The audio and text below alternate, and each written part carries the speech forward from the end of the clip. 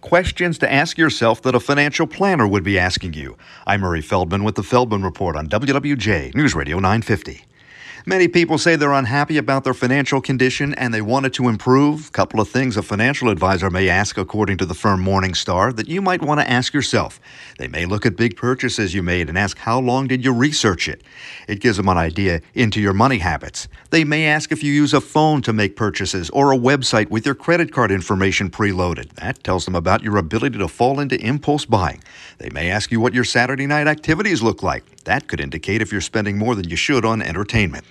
Typical age to get married in Michigan, between 29 and 30 years old, and those marriages usually last 22 years, making us number 6 in the nation for longest marriages, according to a CNBC analysis of data.